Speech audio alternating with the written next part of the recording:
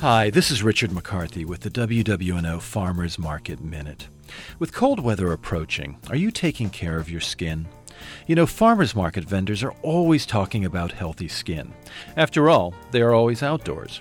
Well, recently I was spellbound whilst listening to celebrated Turkish cook and Covington Farmers Market vendor Nur Pendaz. In conversation with a young mother, she described how important it is to moisturize one's face with ghee. I have to admit, I didn't see this coming. If you're not familiar with ghee, it's clarified butter. Used widely in Indian and Turkish cuisine, it also fits into Nur's skincare philosophy.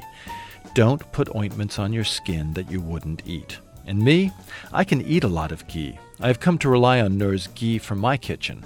And apparently, it also belongs on the vanity stand. For WWNO, this is Richard McCarthy.